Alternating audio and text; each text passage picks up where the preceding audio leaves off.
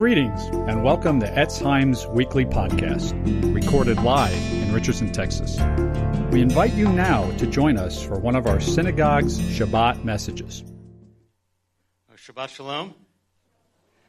As you know, we're in this continuing series on the epistle, the book of 1 John. Today's part 12.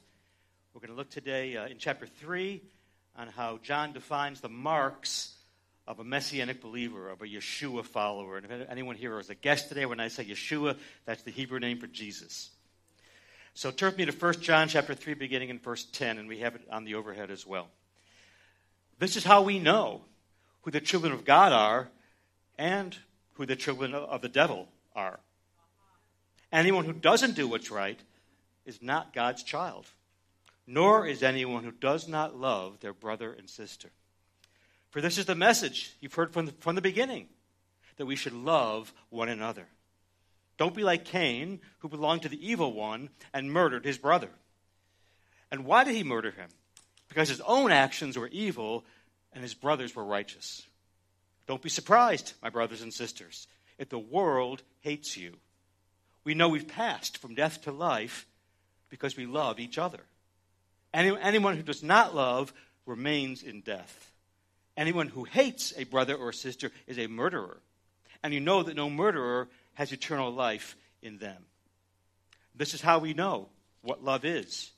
Yeshua the Messiah, he laid down his life for us, and therefore we ought to lay down our lives for one another, for our brothers and sisters. If anyone has material possessions and sees a brother or sister in need, but has no pity on them, how can the love of God be in that person? Dear children, let us not love just with words or speech, but with actions and in truth. Amen. This whole passage is about being in the family of God. And one of the key tests for whether you know you're in his family is whether the love of God has flooded your heart and created in you a supernatural love for others, and especially for fellow believers. In the beginning of chapter 3, as we spent a whole message on a few weeks ago, we're told that believers, that Yeshua followers, Jesus followers, have been adopted into God's family. So look at 1 John 3, verse 1. Behold, what great love the Father has lavished on us, that we should be called children of God. And that's what we are. As believers in Messiah, you are adopted into God's family. You are legally adopted through the blood of Messiah. By how? By you turning from your sin and turning from yourself and turning to Yeshua and his death and resurrection and trusting in him. So adoption means that you're saved by grace. As I mentioned a couple weeks ago, my sister adopted a baby girl from China, and my wife's sister adopted 2 baby boys from Guatemala. These babies didn't ask my sister or Elizabeth's sister to adopt them. They didn't do anything to merit being adopted. Rather, it was an act of grace and mercy on them to be adopted. And now that these kids are grown, they realize the life they were rescued from in these orphanages in their native countries. And hopefully they're going to say thank you to their adoptive parents, to my sister and her husband, and Elizabeth's sister and her husband. Hopefully they'll say something like this: I had no idea what was happening at the time that I was adopted, but thank you so much for doing it, for loving me and choosing me and rescuing me and bringing me into your family as your son, as your daughter. And that's how we should be as Yeshua followers. We are saved by God's grace and mercy. Well, we hardly know what's going on at the time. At the time that he comes to us, because he makes the first move. Not because we're so loving or so worthy or so righteous, but simply because he is gracious to us. It's a free gift. We don't achieve it. We simply receive it. Our salvation is received, not achieved. And we receive it through repentance and trusting in Yeshua and submitting your life to him. So look at Luke 9:23. Whoever wants to be my disciple, Yeshua says, must deny themselves and take up their cross daily and follow me. So on the one hand, it's an act of free grace, But on the other hand, you must respond to it.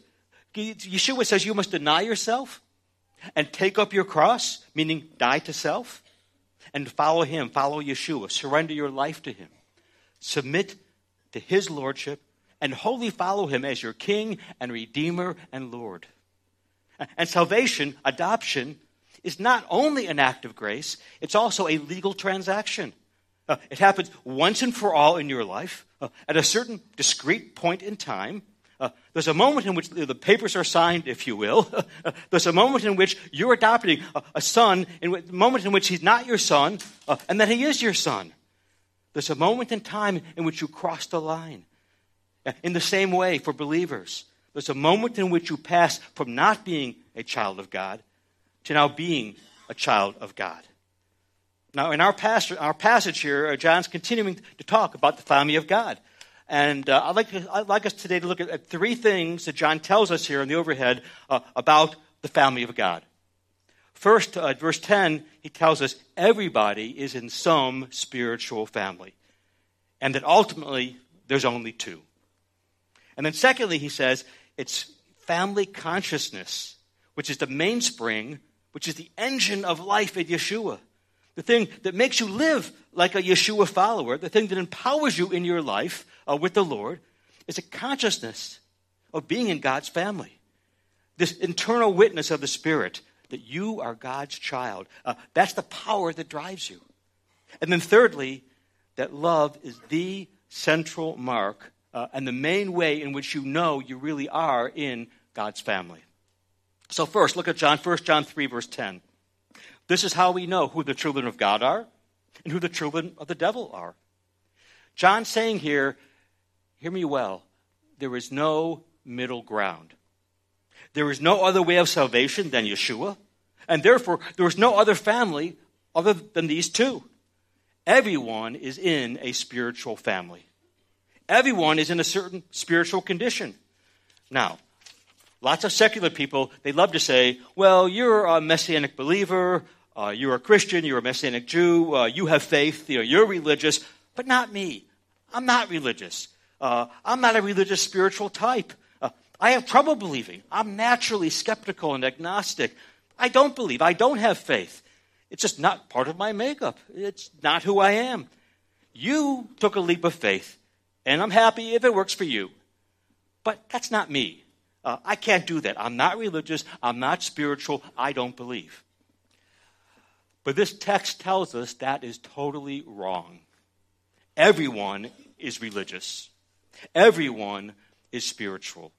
Everyone is in one of two spiritual camps. And fundamentally, all the myriad of spiritual and religious expressions ultimately boil down to one of these two camps or the other. Everyone is religious.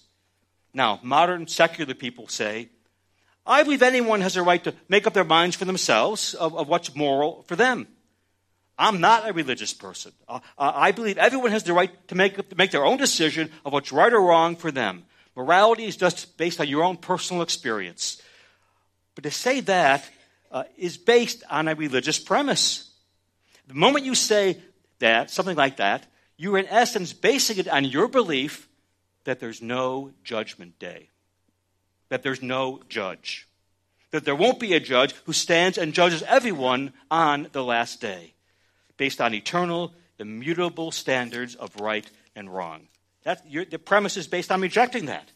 All the prophets in the Bible and Yeshua himself say there will be a judgment day. You can't prove there won't be. If you claim there's no judgment day, that is a religious belief. You're basing your whole life on it, and you can't prove it. You're basing your whole eternal destiny on it, and you can't prove there's no judgment day. So that's a religious position that you're taking. Now, and these religious premises have to do with, is there a God? Is there an afterlife? Is there right and wrong, etc.? So as soon as you say, I think everybody has to make up their minds for themselves about their morals, that's a religious statement. And people say, oh, I wish I could believe like you do. I just don't have your faith. Don't be ridiculous. You've all taken a leap of faith. You're assuming, by faith, for example, that you are competent to run your own life. You're assuming that you can be your own judge, that there is no final judge, and that you can be your own ruler of your own life. You're assuming you can run your own life apart from God. You're assuming you can decide what's right or wrong for you. And these are profoundly religious statements. And really, there's only two religions.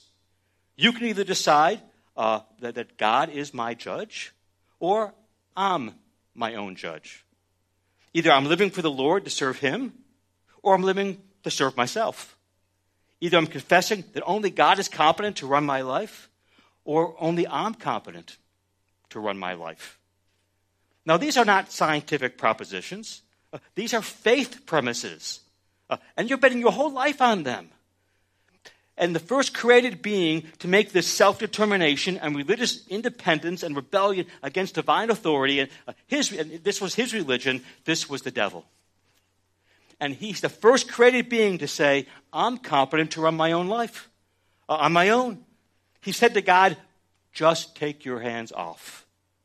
So that's one option, to run your own life, your way, answerable to no one.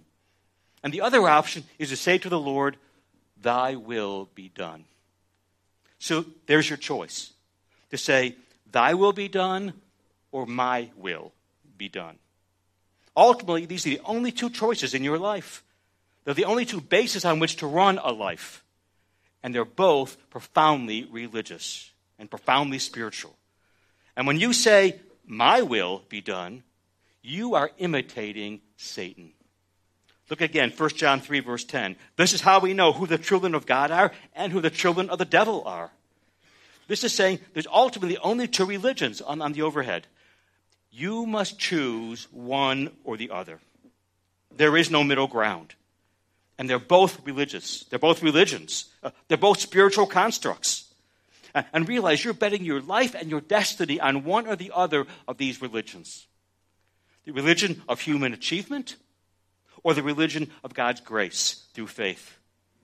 So please, none of this nonsense when you say, you say that I'm religious, but you're not. That I had a leap of faith, but you haven't. Whether you realize it or not, we're all leaping. We've all leapt. We're all in some spiritual family. It's up to you to figure out which one you're in. And John says you're all following either in the footsteps of the devil or Yeshua, Jesus, the Messiah. Who said to the Father in Luke 22:42, he said, not my will, Lord, but thine be done. Again, 1 John 3, verse 10, this is how you know who the children of God are and who the children of the devil are. Anyone who does not do what's right is not God's child, nor is anyone who doesn't love their brother and sister. There are the children of God and the children of the devil. There are no other kinds of children. Now, Yeshua got people very upset when he talked about this. He told the religious leaders, look at this in John 8:44. He says, you belong to your father, the devil, and you want to carry out your father's desires. Yeshua said to the scribes and the Pharisees, you don't believe in me. You're not willing to let me run your life. And they said, that's right, because we're children of Abraham. And Yeshua said, no, you're not. You're the children of the devil. And the devil was a murderer and a liar from the beginning. You're either my children or you're his, the devil's children. So on the overhead, number one, we're all in some spiritual family. Now, secondly, number two, we're also told here that the mainspring of a believer's life is the consciousness of the family that you're in. Again, look at our verse, 1 John 3, verse 10. This is how we know who the children of God are and who the children of the devil are. Anyone who doesn't do what's right isn't God's child, nor is anyone who doesn't love their brother and sister. Now, being in God's family is not based on what I'm going to call moralism or behaviorism, on doing good deeds, on being a good person. The Bible commands you to love one another and to tell the truth and to be generous to the poor and to honor your father and your mother and to be kind to others. Don't envy. Don't steal. Don't commit adultery. Be pure. But on the overhead, the question is why? Why should you live this way? And all other religions and all other philosophies say, do this in order to become what you want to be. But Yeshua faith says, live like this because you already have attained the new creation life. And now be and live out who you are. The Bible never preaches behaviorism. Just do it. No. The Bible says, look who you are if you are indeed in Messiah Yeshua. If his spirit has really, truly resides within you and has transformed you and regenerated you, you're a child of God. And that's why you should live righteously, because you're his. You're a son or a daughter of the king. That's why you should love your neighbor. Look at what the Messiah has done for you. Look at who you are in him. You are a new creation with a new heart and a new spirit, indwelled by the Spirit of Messiah himself. So on the overhead, the gospel is that you are so sinful that God had to die for you. The Son of God had to die for you. But at the same time, you were so loved and valued that he was willing to do so. He lived the life you should have lived. And he died the death that you deserved to die. That he paid the price that you could never pay. And so now if you turn from your sin and you turn from yourself and you turn to him, Yeshua, your sins are put away. And Yeshua accepts you into his family. Not on the basis of your works, but on the basis of his works. That's the gospel. Now, if you reject this, you either have a works-based religion of truth without grace, or a lawless religion of grace without truth. You either end up a Pharisee on one extreme, or a carnal, worldly libertine on the other extreme. Truth without grace says, be good, and then God will love you. You are doing good in order to try to become a child of God. And if you believe in the other extreme, grace without truth, then God's love is without holiness, or purity, or righteousness.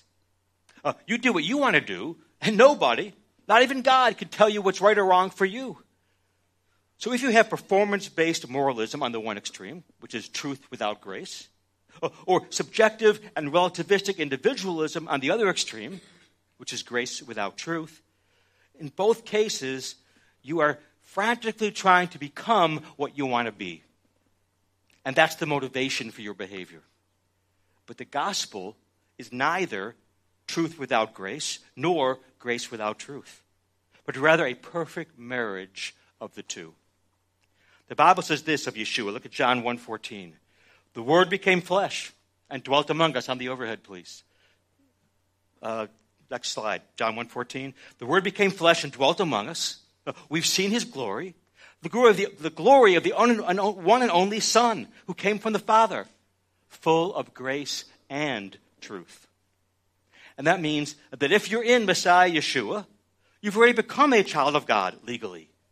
And now you're just exhorted to live out that new life within you. You're not told to do this to become a child of God. Rather, the scriptures say, do this because you are a child of God.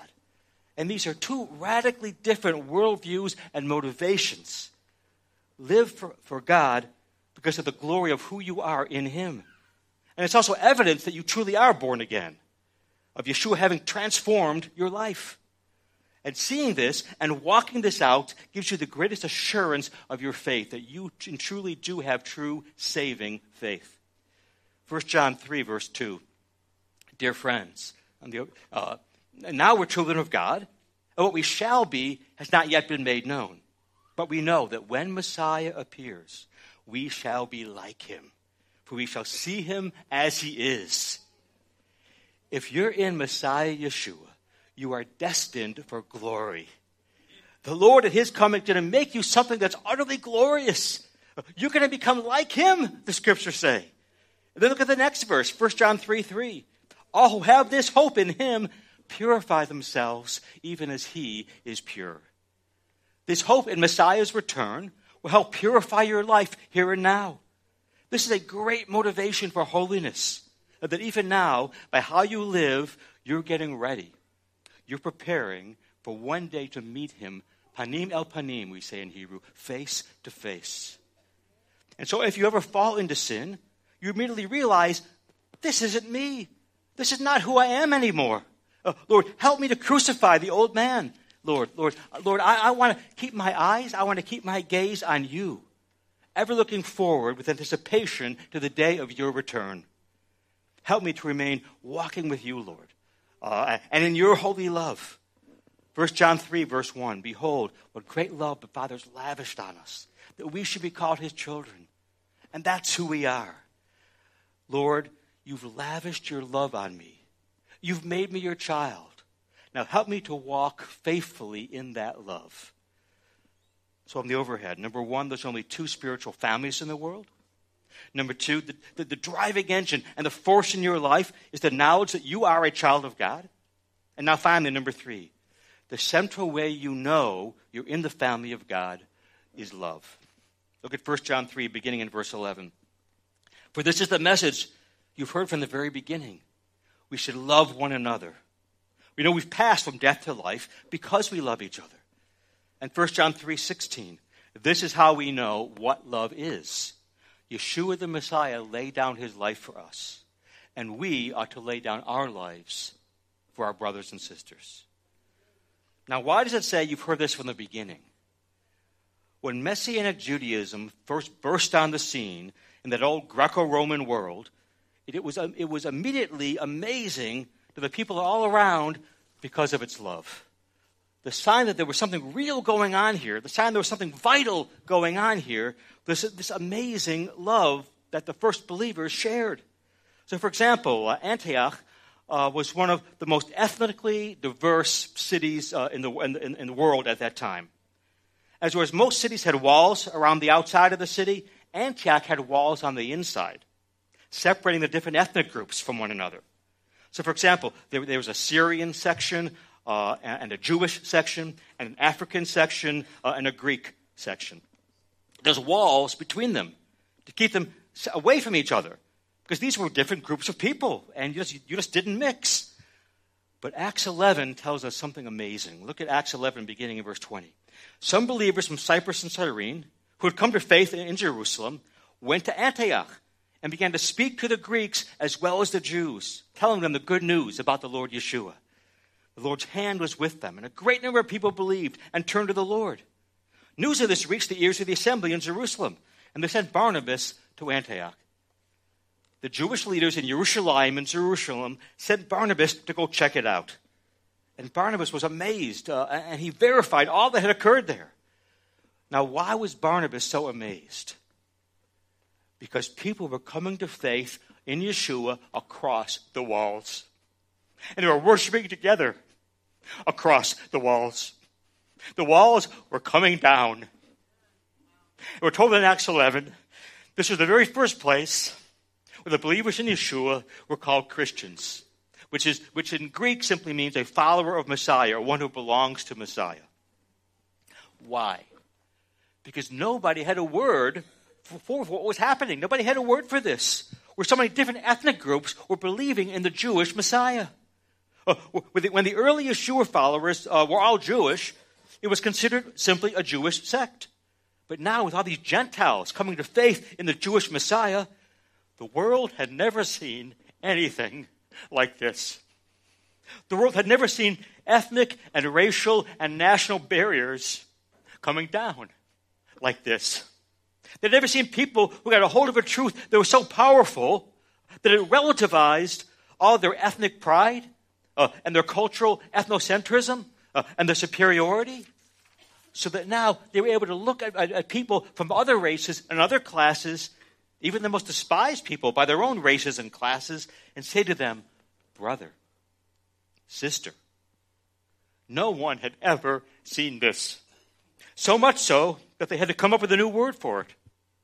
And Acts 13 tells us that when the congregation at Antioch chose the first team of teachers, one was Simeon, called Niger.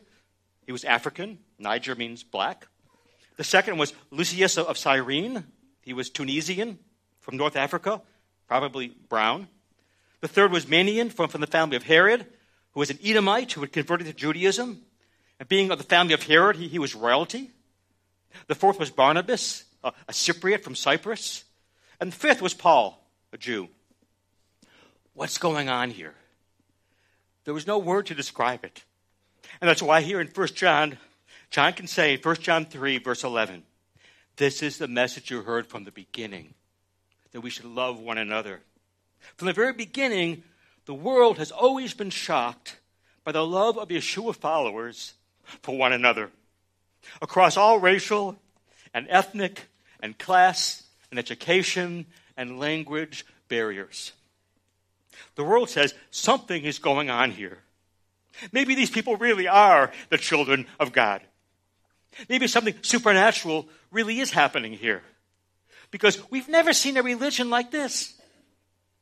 A famous historian, Kendall Scott Lederette, wrote a book on why Christianity, why Messianic Judaism, one of hundreds of religions vying in the marketplace of ideas in the Roman Empire, and it wasn't well backed, it wasn't well connected.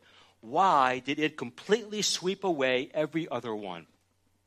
Historians have a lot of trouble with this. Why did Yeshua faith, Messianic faith, win? And Lederette identifies 5 areas in which this new Messianic faith was unique and superior, though that still doesn't totally explain it.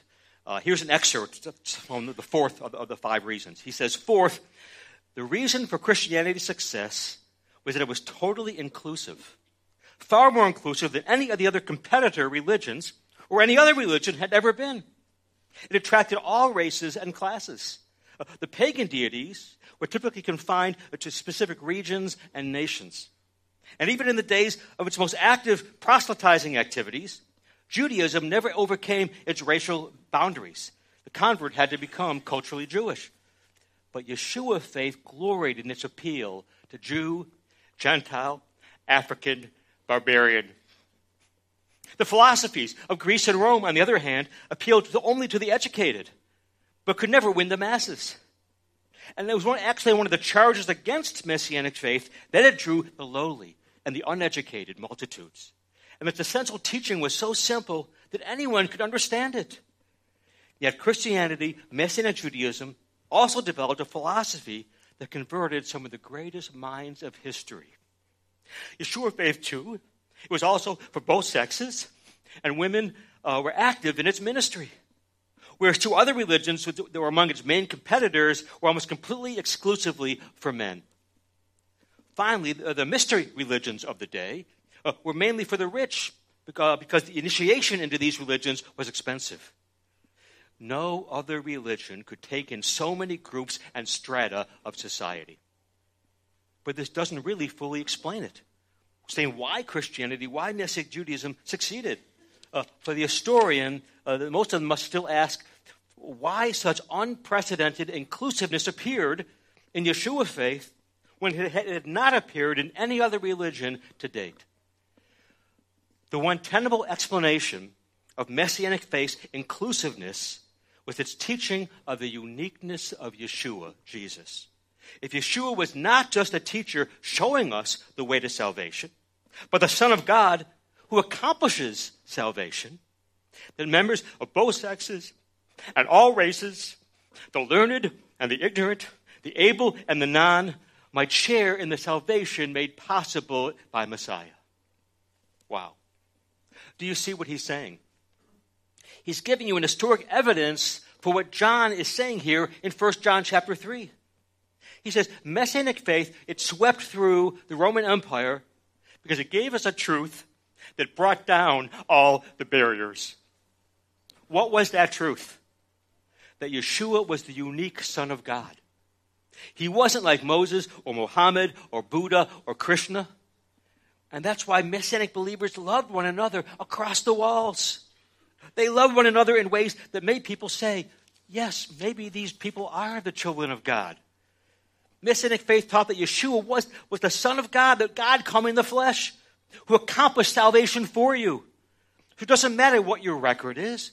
It doesn't matter whether you're high or low, rich or poor, upper class or lower class, male or female, Jew or Gentile, slave or free. You all need salvation. And in Yeshua, you all can have it equally. And John says one of the key marks of the genuineness of your faith is you have love for one another across all these barriers and walls and divides. You heard this from the very beginning. We love one another. That's one of the key ways you know that you are a true believer. You've passed from death to life as demonstrated by having this unparalleled love that fills and overflows and energizes and animates and motivates you. 1 John 3:16. Thank you. And this is how we know what love is. Yeshua the Messiah laid down his life for us. And we ought to lay down our lives for our brothers and sisters. The way you know you're in the family of God is that people get along in the family of God, who can't otherwise get along anywhere else. And that's why we here at Etz Chaim, this is who we are and who we need to be more and more and more. And it's the gospel of Yeshua alone that creates this kind of supernatural love. And this means what? This means Yeshua must be your life. 1 John 4, verse 7. Dear friends, let us love one another, for love comes from God. Everyone who loves has been born of God and knows God. Everyone who doesn't love does not know God, because God is love. This is how God showed his love among us. He sent his one and only Son into the world that we might live through him. No one has ever seen God, but if we love one another, God lives within us, and his love is made complete in us. And then 1 John 4:19. We love because he first loved us. If you say you love God, but you hate a brother, you're a liar. Wow. For if you don't love a fellow believer whom you've seen, you can't love God whom you've not seen. And he's given you this command. Those who love God must also love one another. And again, what this means is if you are a born-again believer, is that Yeshua is now your life. God the Father sent his Son into the world so that you might live through him. Yeshua is your life. He's not just part of your life. He's not your life just here on Shabbat or when you're here at shul. You don't compartmentalize your life. So I have work and family and school and sports and entertainment and relationships, and then I got Yeshua over here. No. If you are a true believer, Yeshua is your life. He's your everything. That's what it means to be a follower of Yeshua. Your life is saturated by Yeshua. Look at Galatians 2:20. Paul says, I've been crucified with Messiah, and I no longer live, but Messiah lives in me. And the life I now live in the flesh, I live by faith in the Son of God, who loved me and gave himself up for me. Yeshua is my life. He needs to be your life. So I want you to ask yourself today, am I loving like Yeshua? It's easy to do so here at shul, but when you're at home and nobody's watching you, is there real anger that comes out in you against your husband, against your wife, against your kids, against your parents? You'd never treat someone here at shul that way, but you're treating your family like that. These things ought not to be. Or on the other hand, maybe you're 100% focused on your family, and you don't serve or volunteer ever here at shul. Or maybe you're holding a grudge or unforgiveness against a fellow brother or sister. Do you know what the scriptures say when you do that? The scriptures say you are giving permission to the tormentors to come and torment you. You are commanded, both in Matthew 5 and Matthew 18, to go and make it right with anyone either you have an offense against or anyone who has an offense against you. Either way. 1 John says you can't love God whom you've not seen if you hate a brother or sister who you have seen. And by the way, if you try to weasel out of this by saying, I don't consider him my brother or sister in the Lord, well, Yeshua commands you to love your enemies too. And he says, love your neighbor. And he says that he tells us everyone, even the dreaded Samaritans, are your neighbor. So we all need to examine ourselves and ask, am I truly loving my brother and my sister and my family and my neighbor with Yeshua's self-sacrificial love? It's altruistic, servant love. And if your heart is hard, cry out, Yeshua, please change my heart. Cry out to the Lord to help you love like he loves, to forgive others like he has forgiven you, to desire what he desires, and to live a life pleasing to him. Do you want your prayers answered? The key to answered prayer is Yeshua's heart overtaking your heart, such that you love what he loves, and you desire what he desires, and you live to please him. And this transforms how you pray, because then you pray for what you know will please God. You pray for his name to be glorified in whatever situation you're praying about. You pray for his will to be done. Now, Lord, please glorify yourself in my life, should be your prayer. And God is pleased with that kind of prayer. Ask the Lord to show you, Lord, how do I need to repent of hate in my heart, of anger in my heart, of indifference in my heart, of lack of love in my heart. Lord, in my heart, in my marriage, in my family, in my workplace, in my relationships, in my life, am I selflessly seeking the good of others? Am I being Messiah to them, showing them your love? Let me close with a story about divine love and selflessness. It comes from C.S. Lewis' famous book, The Great Divorce. It's a fictional story. What's it about? It's about a busload of people from hell on a bus tour who come up to the outskirts of heaven. And the people in heaven come down to try to talk to them and to convince them to repent of their sins and to come to God. And the person narrating the story has this divine guide. And the guide is explaining these things to him. That's not up yet, so you can turn that off a second. And the narrator says, the narrator sees these spirits coming down from heaven. And at one point, the narrator sees this big, beautiful spirit of a woman. Gorgeous. Beautiful beyond bearing.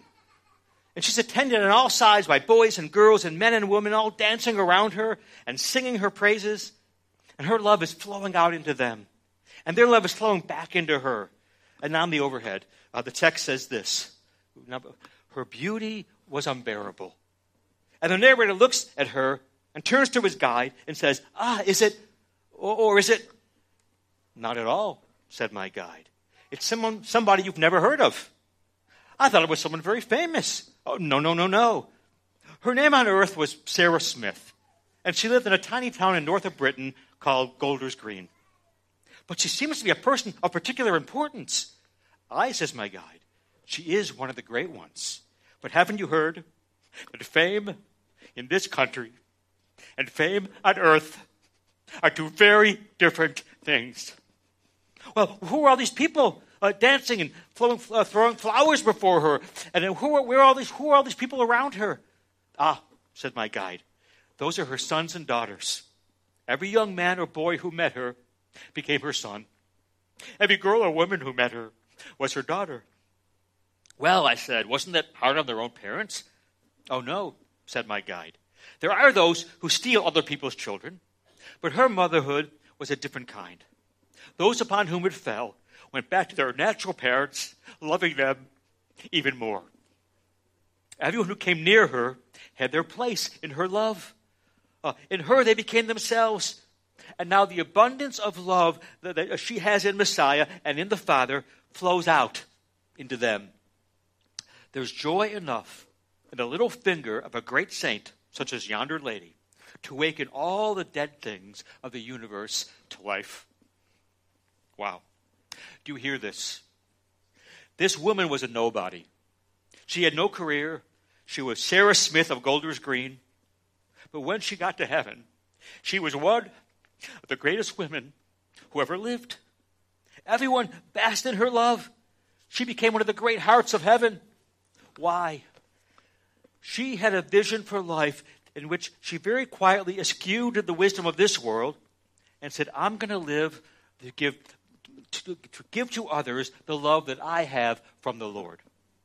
And as a result, she became one of the great ones.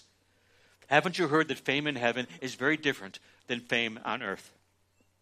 So I want to encourage you today to say to the Lord, I want to be famous only in the eyes and the mind of heaven, of you, Lord. Because I want to care only about what you, Yeshua, think. And to give to others what you have given to me. and to empty myself to love and serve others as you, Yeshua, have emptied yourself to love and to serve me. Because that's what matters to me. And if you do that, you will have a Yeshua-centered vision for your life. And you will become also one of the great ones of heaven. Amen. Let's stand and pray.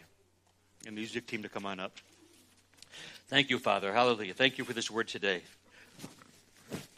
Lord, we pray today that your love would just flood our hearts and overflow and create within us a supernatural love for others, and especially for our fellow brothers and sisters in you, Lord. Lord, you loved us when we had nothing to commend ourselves to your love.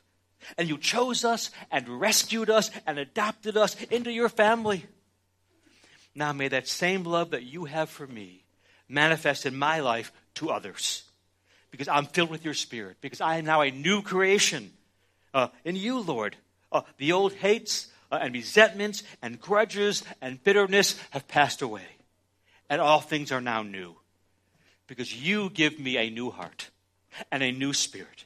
You take away my selfish, stubborn heart of stone. And you give me a heart of flesh.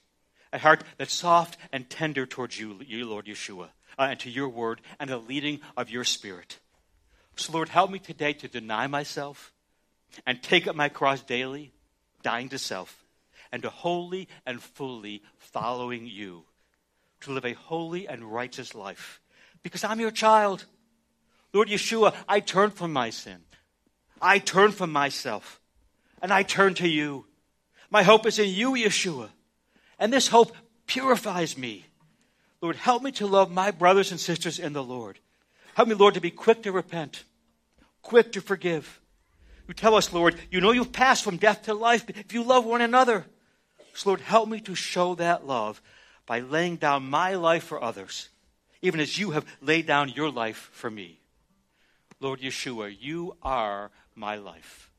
And I pray this all in your name, B'Shem Yeshua, in Jesus' name. Amen. Shabbat Shalom.